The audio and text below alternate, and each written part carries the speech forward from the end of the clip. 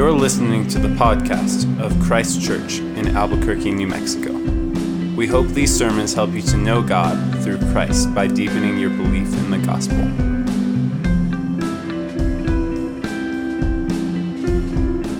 The reading this evening comes from Acts chapter 20, verses 17 through 38. Now from Miletus he sent to Ephesus and called the elders of the church to come to him. And when they had come to him, he said to them, "You yourselves know how I lived among you the whole time from the first day that I set foot in Asia, serving the Lord with all humility and with tears and with the trials that happened to me through the plots of the Jews. How I did not shrink from declaring to you anything that was profitable, and teaching you in public and from house to house, testifying both to Jews and to Greeks of repentance toward God and of faith in our Lord Jesus Christ. And now, behold, I am going to Jerusalem, constrained by the Spirit, not knowing what will happen to me there, except that the Holy Spirit testifies to me in every city that imprisonment and afflictions await me. But I do not account my life of any value, nor as precious to myself, if only I may finish my course in the ministry that I receive from the Lord Jesus, to testify to the gospel of the grace of God. And now, behold, I know that none of you among whom I have gone out about proclaiming the kingdom will see my face again. Therefore I testify to you this day that I am innocent of the blood of all. For I did not shrink from declaring to you the whole counsel of God. Pay careful attention to yourselves and to all the flock, in which the Holy Spirit has made you overseers, to care for the church of God, which he obtained with his own blood. I know that after my departure, fierce wolves will come in among you, not sparing the flocks. And from among your own selves will arise men speaking twisted things to draw away the disciples after them. Therefore be alert, remembering that for 3 years I did not cease night or day to admonish every one with tears. And now I command you to God and to the word of his grace, which is able to build you up and to give you an inheritance among all those who are sanctified. I coveted no one's silver or gold or apparel. You yourselves know that these hands ministered to my necessities and to those who were with me. In all things I have showed that by the working hard in this way, we must help the weak and remember the words of the Lord Jesus, how he himself said, "It is more blessed to give than to receive."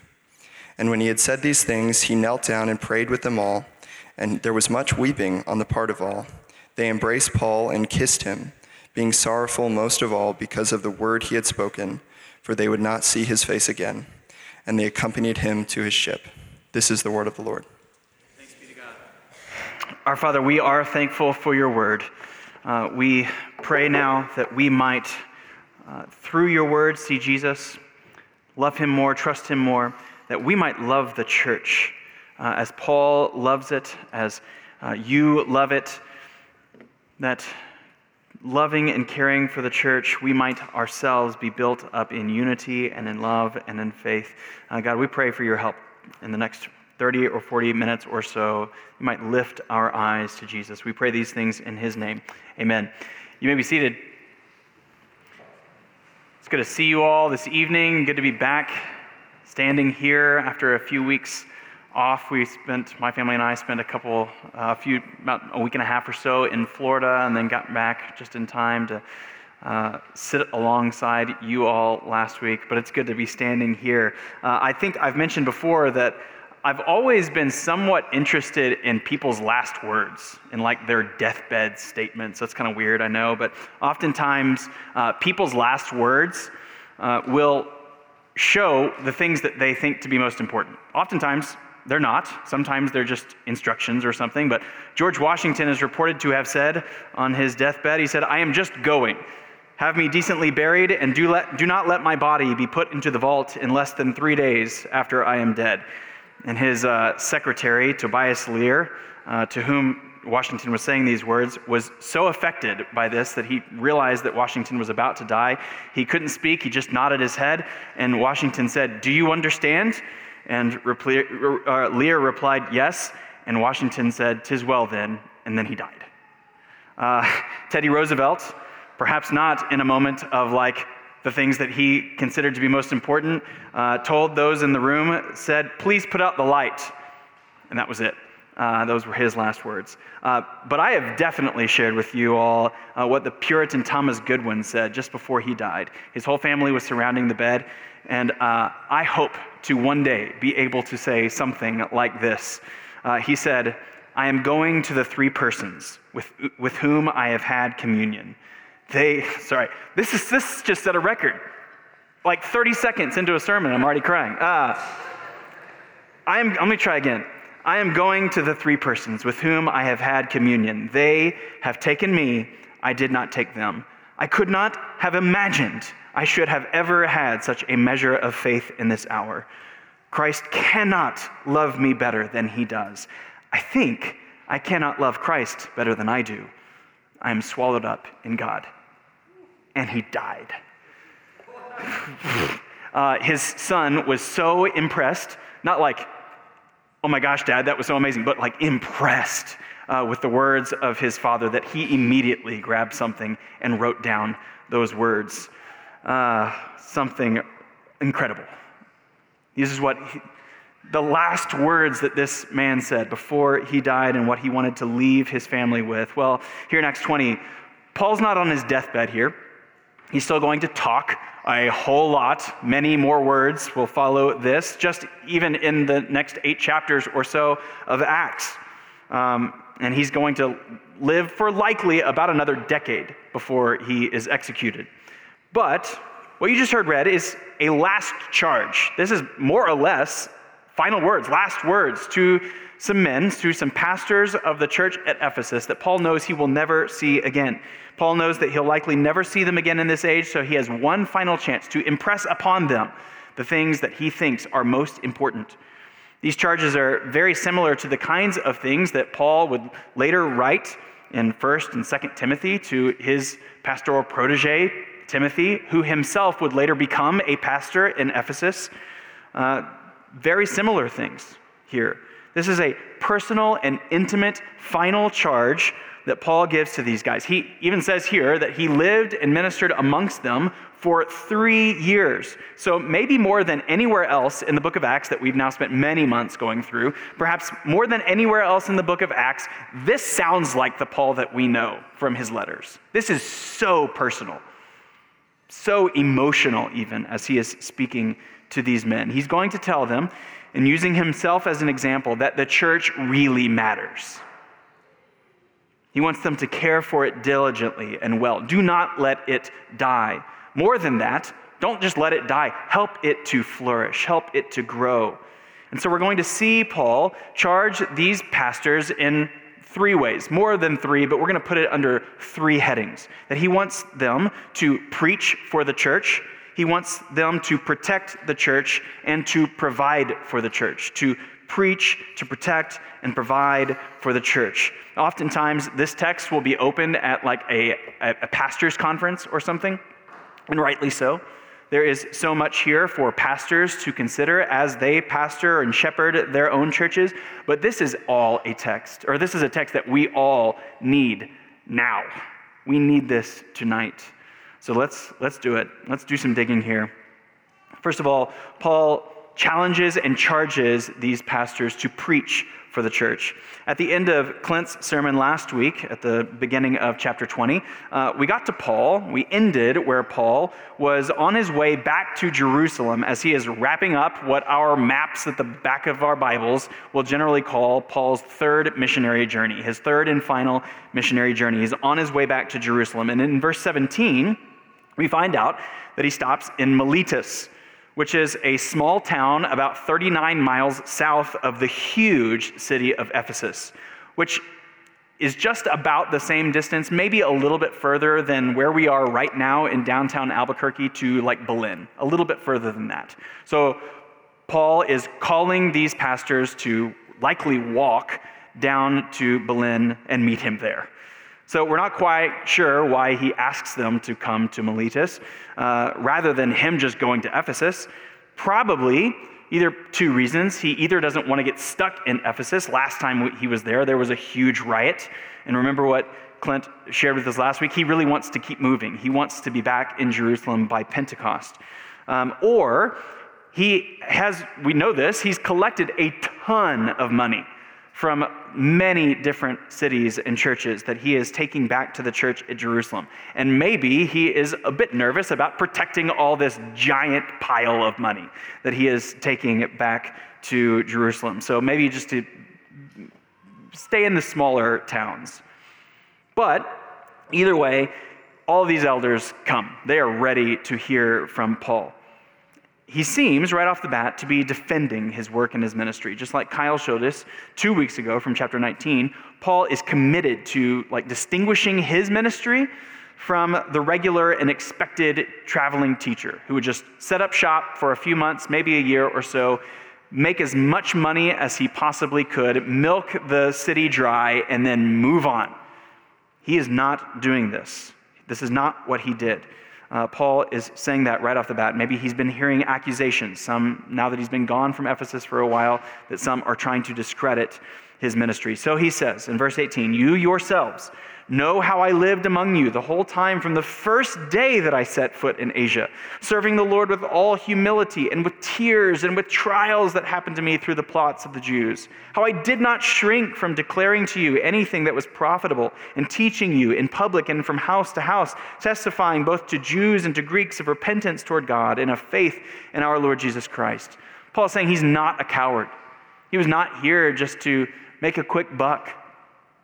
But he spoke with courage and conviction despite the plots against him. But on the other hand, and at the same time, he was not a coward, but he was also not a bully. He wasn't some kind of theological tyrant demanding that it is his way or the highway. No, he served the Lord. He served the Ephesians with humility, with tears, with trials. This is very much like what he reminded the Thessalonians in 1 Thessalonians 2, where he told them, "But we were gentle among you, like a nursing mother taking care of her own children. We were ready to share with you not only the gospel of God, but our very lives, because you had become very dear to us."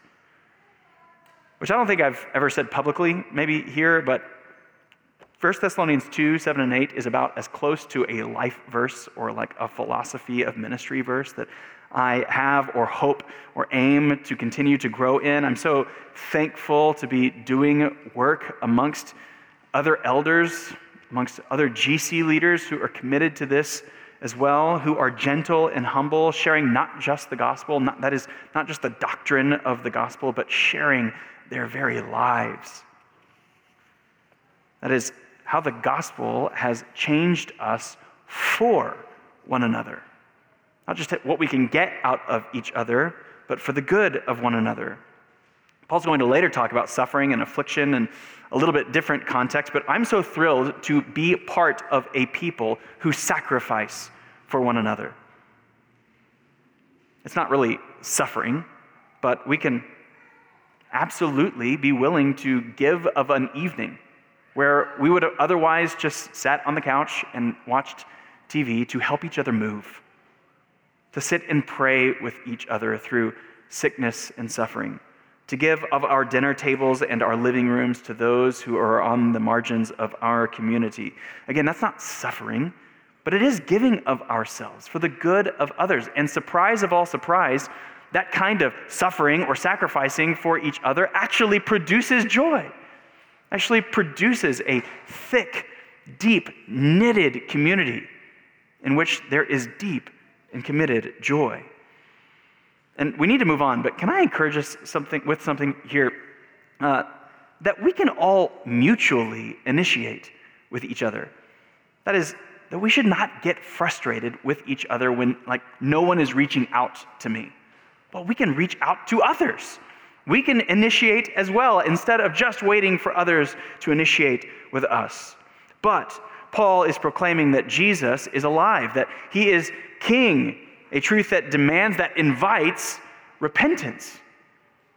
That is, if Jesus isn't alive, then go on living your life however you want to. Everything that Clint just prayed for, if Jesus is not resurrected from the dead, who cares?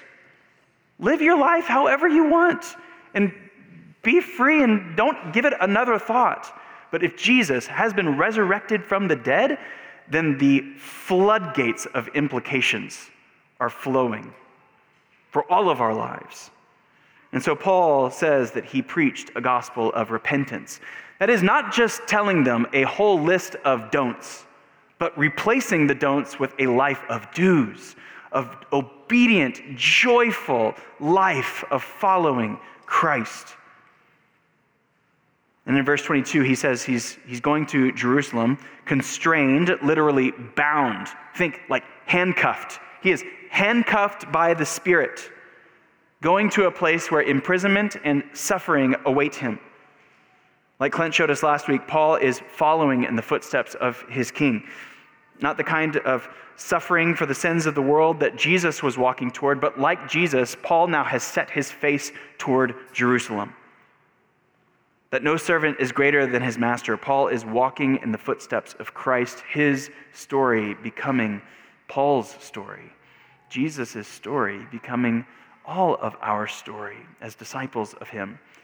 And it's because of this that Paul is joyful to go to Jerusalem. He's not a masochist. He's not just walking into a place wherever I can find the greatest amount of suffering or something. But that is not a bad thing to be constrained by the Spirit where the Spirit wants him to go. He joyfully follows wherever God would have for him because he is so united to Christ. That is exactly where Paul wants to be. So he says in verse 24, I do not account my life of any value, nor is precious to myself, if only I may finish my course and the ministry that I received from the Lord Jesus to testify to the gospel of the grace of God. What matters in his life to him? A healthy body? No. What matters to him? Jesus.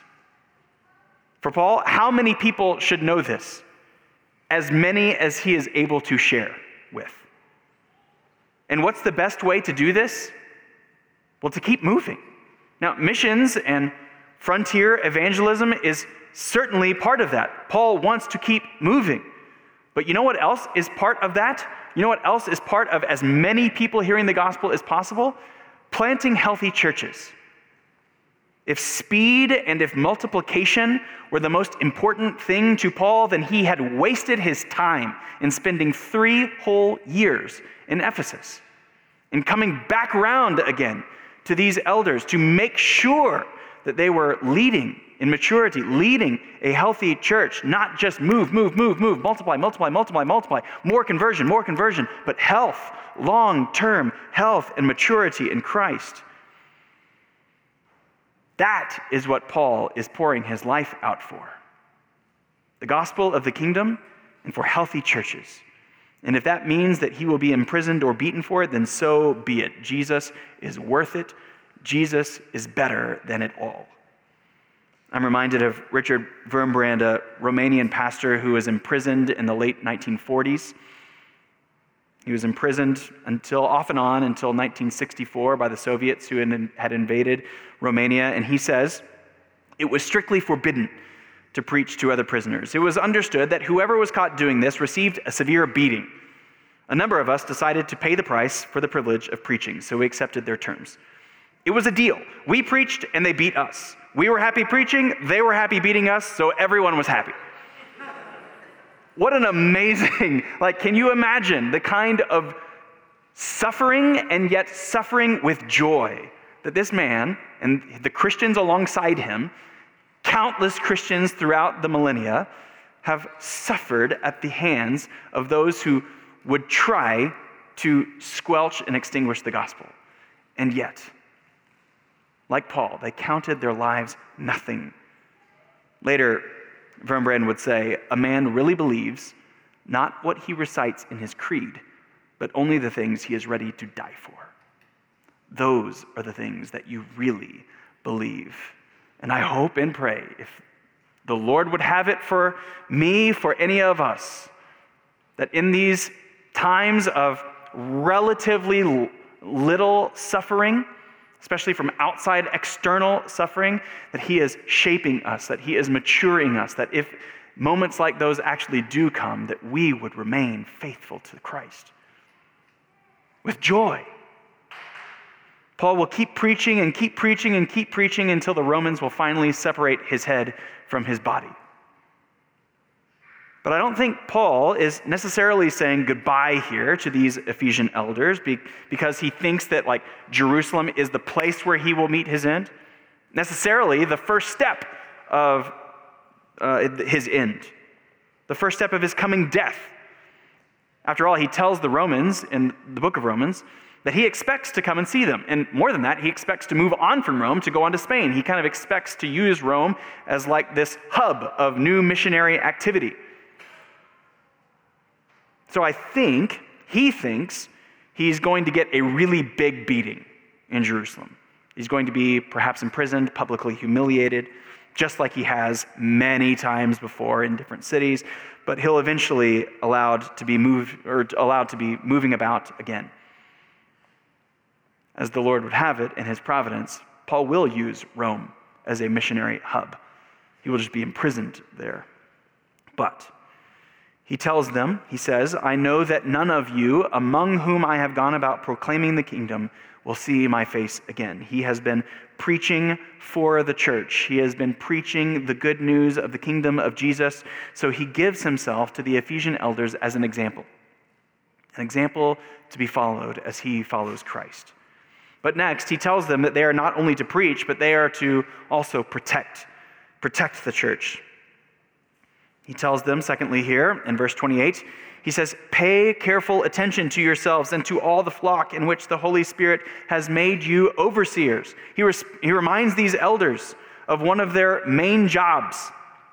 They are to be pastors in the original sense of the word. The word pastor just means shepherd. Think about like the word pasture, like a grassy place, a pasture where a pastor leads the sheep.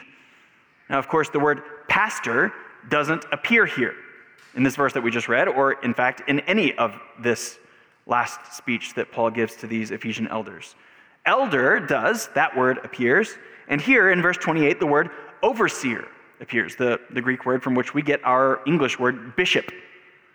Now, elder and overseer seem pretty synonymous, pretty interchangeable in this chapter. There is not, I am convinced, there is not to be, Paul does not have in his thinking the idea that there is to be one person that comes out of the group of elders to become the bishop, to become the overseer of that city or the region. All of the pastors, all of the elders are to do that. They are to oversee the flock. And how do they do that? Well, they are to pastor. Again, that word doesn't show up, but who does Paul tell them to oversee? The flock. It is a flock of sheep that Jesus has given them to oversee. He calls them to lead and protect the flock. They are to care for the flock, care for the church of God, which he obtained with his own blood. Now, Jesus himself is the chief shepherd, the chief overseer, the shepherd who has laid down his life for the sheep. First, he came wandering, or he came after and following and finding these wandering and lost sheep, leaving the 99 to find the one, searching for his sheep in perseverance, searching for his sheep in dogged commitment, when the sheep perhaps didn't even want to return home. Brother, sister, maybe this was you in a time of life in which you found yourself not wanting to follow Christ, and yet he was faithful. He was committed to you, so much so that he would give of his life and his faithfulness to you. Oh, the deep, deep love of Jesus. Friend, if you are with us tonight and you would not call yourself a Christian, perhaps tonight would be the night that you would, and that you hear the wooing, the inviting, the loving voice of Christ to yourself. Perhaps, maybe even, like C.S. Lewis even did, calling himself the most dejected, reluctant convert in all of England. He said that he was dragged into the kingdom, kicking and struggling, resentful, darting his eyes in every direction for a chance for escape. Now, that's not to mean that Lewis's initial conversion was not a faithful one, not one wanting to follow Jesus. Sheep can be stubborn. But Lewis wasn't faithless. It is just so that he had become so utterly convinced of the reality and the goodness of Jesus that Lewis initially felt like he had no other choice but to follow Christ. If he is alive, if he is good, I cannot go any longer in indifference. But of course, that quote comes from his autobiography entitled Surprised by Joy. He was surprised by the goodness of Jesus and then surprised in the joy that comes in following him. But Jesus not only searched for his sheep, he then went willingly to the place of his death that they might live. His death for theirs. His life to give them life. But Paul is saying this because he knows the game plan of the enemy. He has seen it over and over and over again in his travels and in these cities. He has written letter after letter after letter, giving many similar warnings because he's hearing, verse 29, he's hearing and he knows of what's to happen. In verse 29, he says, I know that after my departure, fierce wolves will come in among you, not sparing the flock. And from among you, your own selves will arise men speaking twisted things to draw away the disciples after them. He knows that there are threats here. Now, let me say something up front. There has been lots and lots of talk over the past many weeks, months, even years, about this thing or that thing being the greatest threat to the gospel of our generation. There's any number of things that on any particular day might be the greatest threat to the gospel. Let me assure you of something. The gospel is not under threat. The gospel is the power of God for salvation, and no amount of false teaching or false practice or whatever you might think of can threaten the power of God. What can be threatened is the witness of the gospel, the clarity of the gospel, the application of the gospel. That when the saving power of God for sinners through the life and death and resurrection of Jesus becomes cover for some sort of nationalistic ploy for power, when the gospel gets reduced to social programs for the marginalized or for the poor, when the gospel becomes an excuse to keep living your life however you would like without following Jesus in repentance, well, yeah. Now the witness, now the clarity, now the application of the gospel, the clarity, understanding what the gospel is, does, and is capable of, now becomes threatened. But it's kind of like if someone developed a pill for a cure for cancer or something. But then doctors started prescribing this pill. It is a cancer cure, but they started prescribing it when people got broken legs. It's the wrong thing. This is so much more than a broken leg.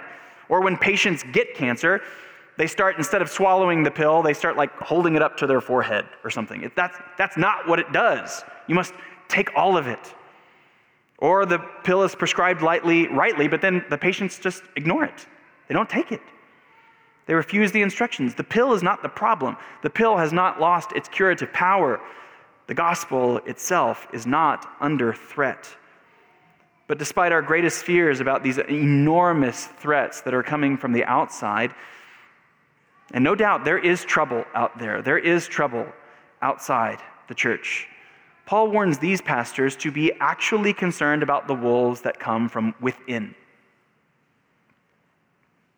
Now, that's not to say that perhaps if Paul were standing here today, he would be telling the pastors of this church to look out for that one, or that person over there, or that person over there. That's not necessarily to say that some of you are intentionally on the prowl to divide or to devour this church.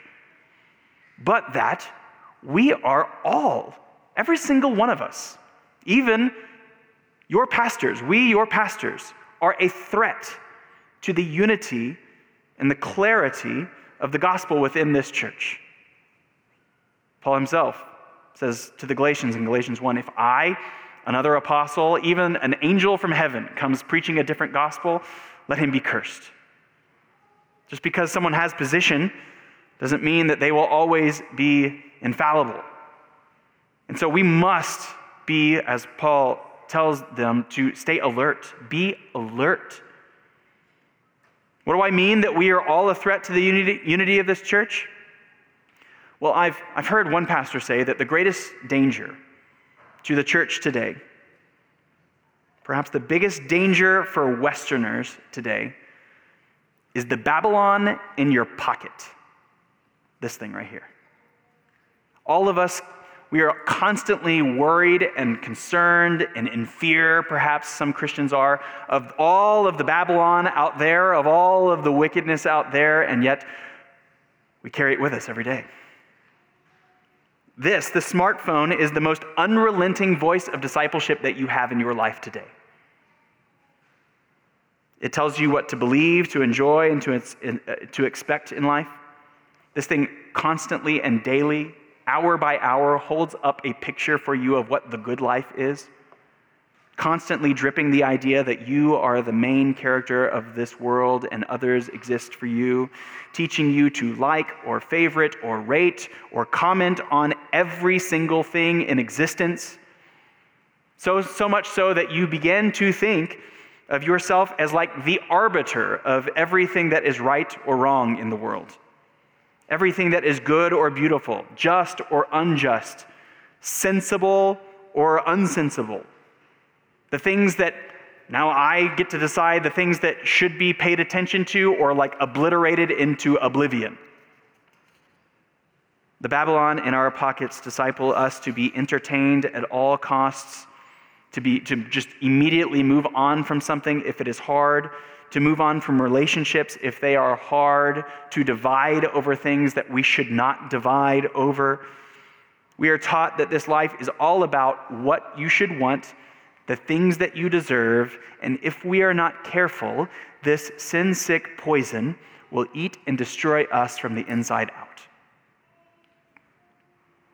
We must disciple one another with greater urgency. As Clint mentioned last week, we're excited to start, Lord willing, in August, this coming fall, an education class, likely in the 2:30 to 3:30 hour before this service, to help us understand and know the Bible more clearly, teach us how to read the Bible, getting us to read the Bible more and with one another. Eventually, in years to come, even parallel classes on just practical Christian living. Because here's the deal. Because the screens in our lives, more than just this, but our computers and our TVs and all of the screens in our lives are so unrelenting. 10 hours, maybe 20, maybe 30, maybe 40 hours a week that we are given to these things. An hour and a half service, one 35 or 40-minute sermon per week is not enough. Is not enough. We need more. We need more, not just from formal classroom structures, but from each other. In meeting with each other in our GCs and outside of our GCs, in living rooms and in coffee shops, and initiating with one another.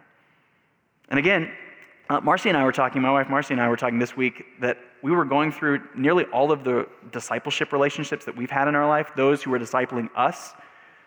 And here's the thing. We couldn't come up with anybody, really, that had come looking for us. We went looking for it. We went looking for them. I think these things have taught us, again, that the world exists for you, that the world should come to you, that the world should serve you, and then we sit around and wait for others to initiate with us, and then we get frustrated when they don't. Instead, look around this room. Find somebody that you think, hey, I respect that person. I think I'd like to become more like that person as they're becoming more like Jesus. And approach them.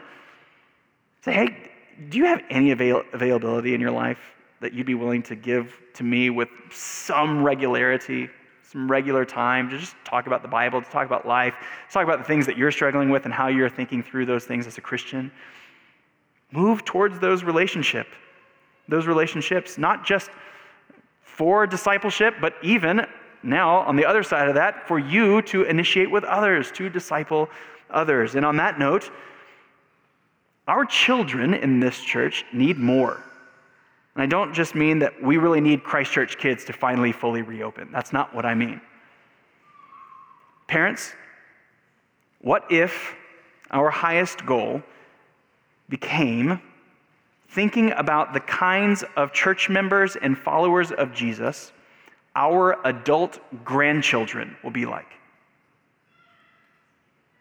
That is, I think I can often get short-sighted in thinking about cultivating the kinds of respectable citizens that my adult kids will be. I hope they have a good job. I hope they have a good reputation. I hope they help improve my reputation. I can become so short-sighted in that kind of parenting. But it's often been said that one generation believes the gospel, a second generation assumes the gospel, and then a third generation denies the gospel.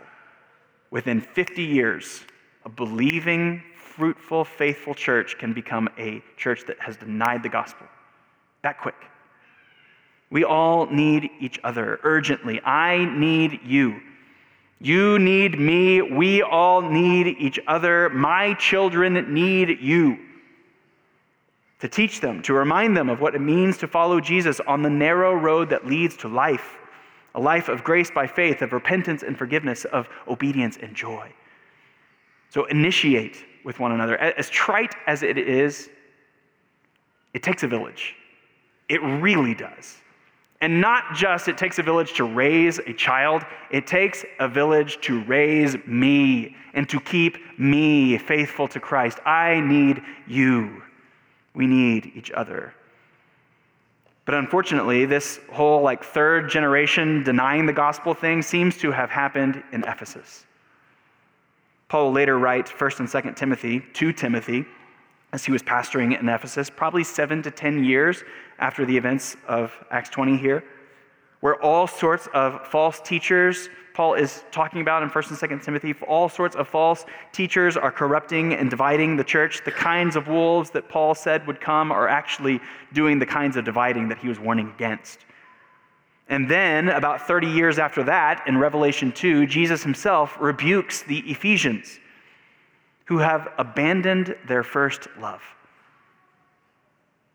They have abandoned Jesus and his life and his world-changing gospel from good works of love and mercy and holiness to a life of living however they'd like. Believe, assume, deny the gospel. May it never be, and may we live with greater urgency with each other. Just yesterday, my family and I, all 6 of us, were sitting on the couch watching a soccer game, a ho-hum, boring soccer game, when one of the greatest athletes in the world, a 29-year-old with a long career in front of him, went into cardiac arrest on the field, collapsed. They were doing chest compressions on live TV. They stripped his shirt and put a defibrillator on him. We thought he was dead. My children thought that they had just witnessed someone die on live TV. Now, amazingly, he was resuscitated and is responsive and alive, an unbelievable grace of the Lord. But just that act, terrifying as it was on live TV, sitting around on our couch, brought about so many good conversations that we are not guaranteed tomorrow, that every day is a gift from the Lord. And so treat today with urgency. Today matters in knowing Christ. We are not guaranteed tomorrow to know him more deeply, but we are given today. So treat it well. Steward today well and with urgency for each other. All right, I've kind of gotten off the path here, but Paul is urging these pastors, and then presumably so that these pastors would then urge the church to verse 31 to be alert. Be alert, stay awake to how we might be drawn away from Christ, but then with eyes wide open, move toward him, fixing our eyes on Christ and loving him with our whole heart, soul, strength, and mind. But then lastly, Paul commends them not only to preach and protect the church, but also to provide for the church. Again, Paul defends his ministry, likely countering accusations against him that he was just in it for the money. He says that he coveted no one's silver or gold or apparel. He wasn't some traveling snake oil salesman trying to manipulate and defraud city by city by city as he went. No, he worked, verse 34, he worked to provide for himself with his own hands. He didn't just work for himself, though. What does he say? He actually worked hard to help the weak. Now, there's a real sense in which I am so glad when I encounter folks who have not bought into the American dream, when they realize that they can live a happy, joyful, contented life without a huge house and the fanciest car.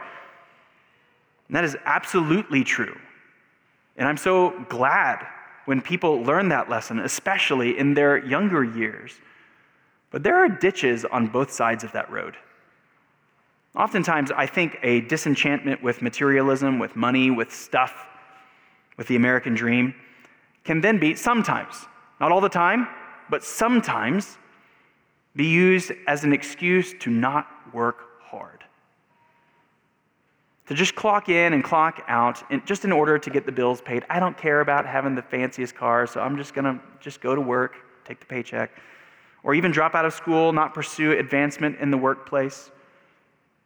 Again, hard work and job promotions are not in and of themselves evidences of godliness.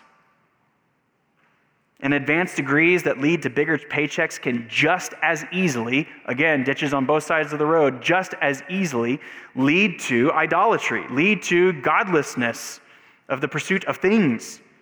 But do you see Paul's logic for working hard here in verse 35? He worked hard with his own hands to help the weak. To, as Jesus said, it is more blessed to give than receive.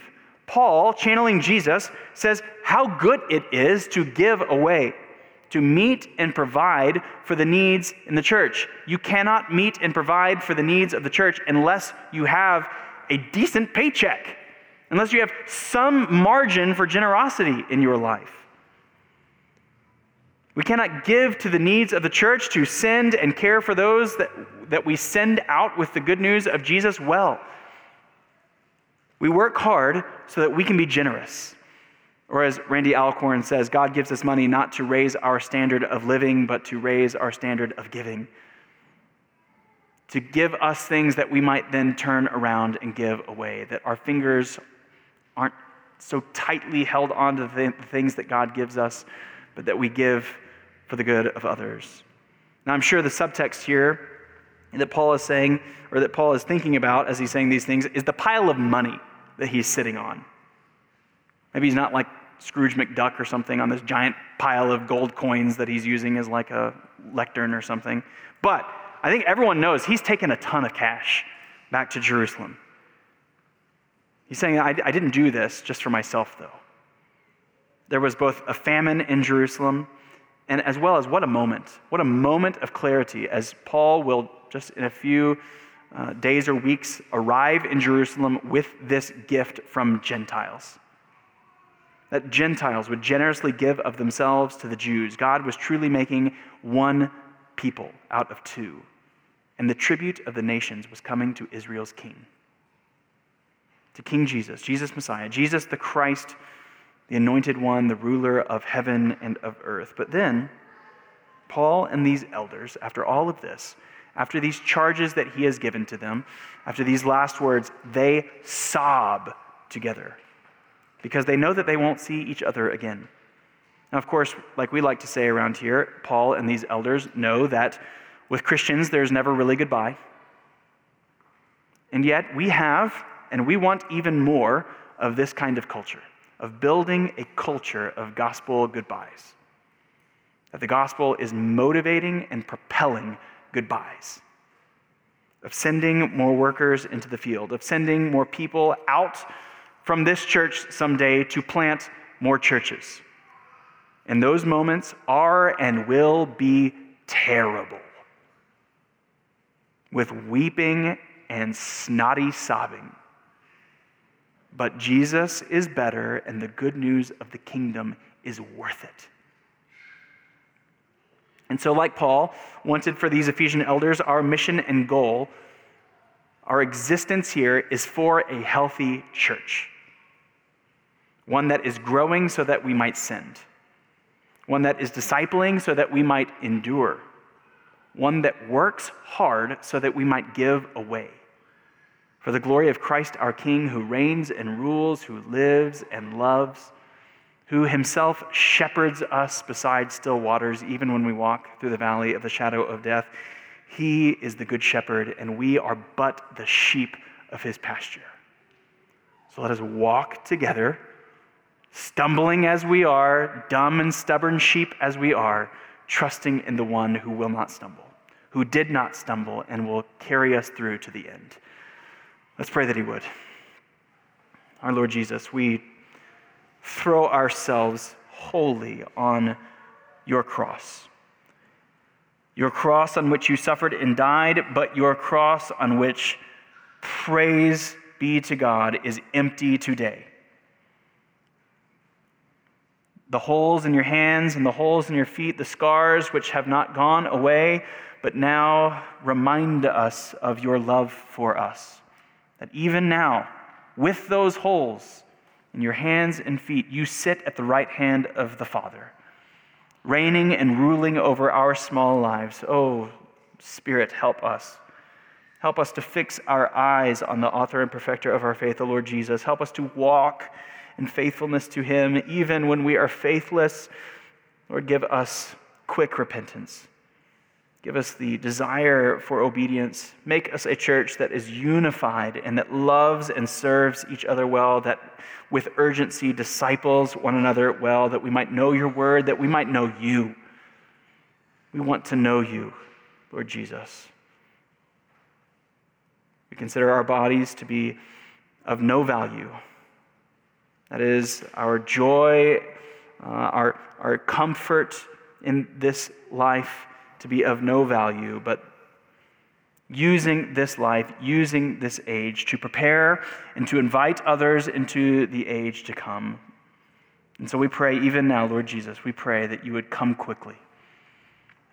In your name, amen. We hope you have been encouraged to deeper life in Christ through the preaching of this sermon. For more information about Christ Church, visit www.christchurchabq.com.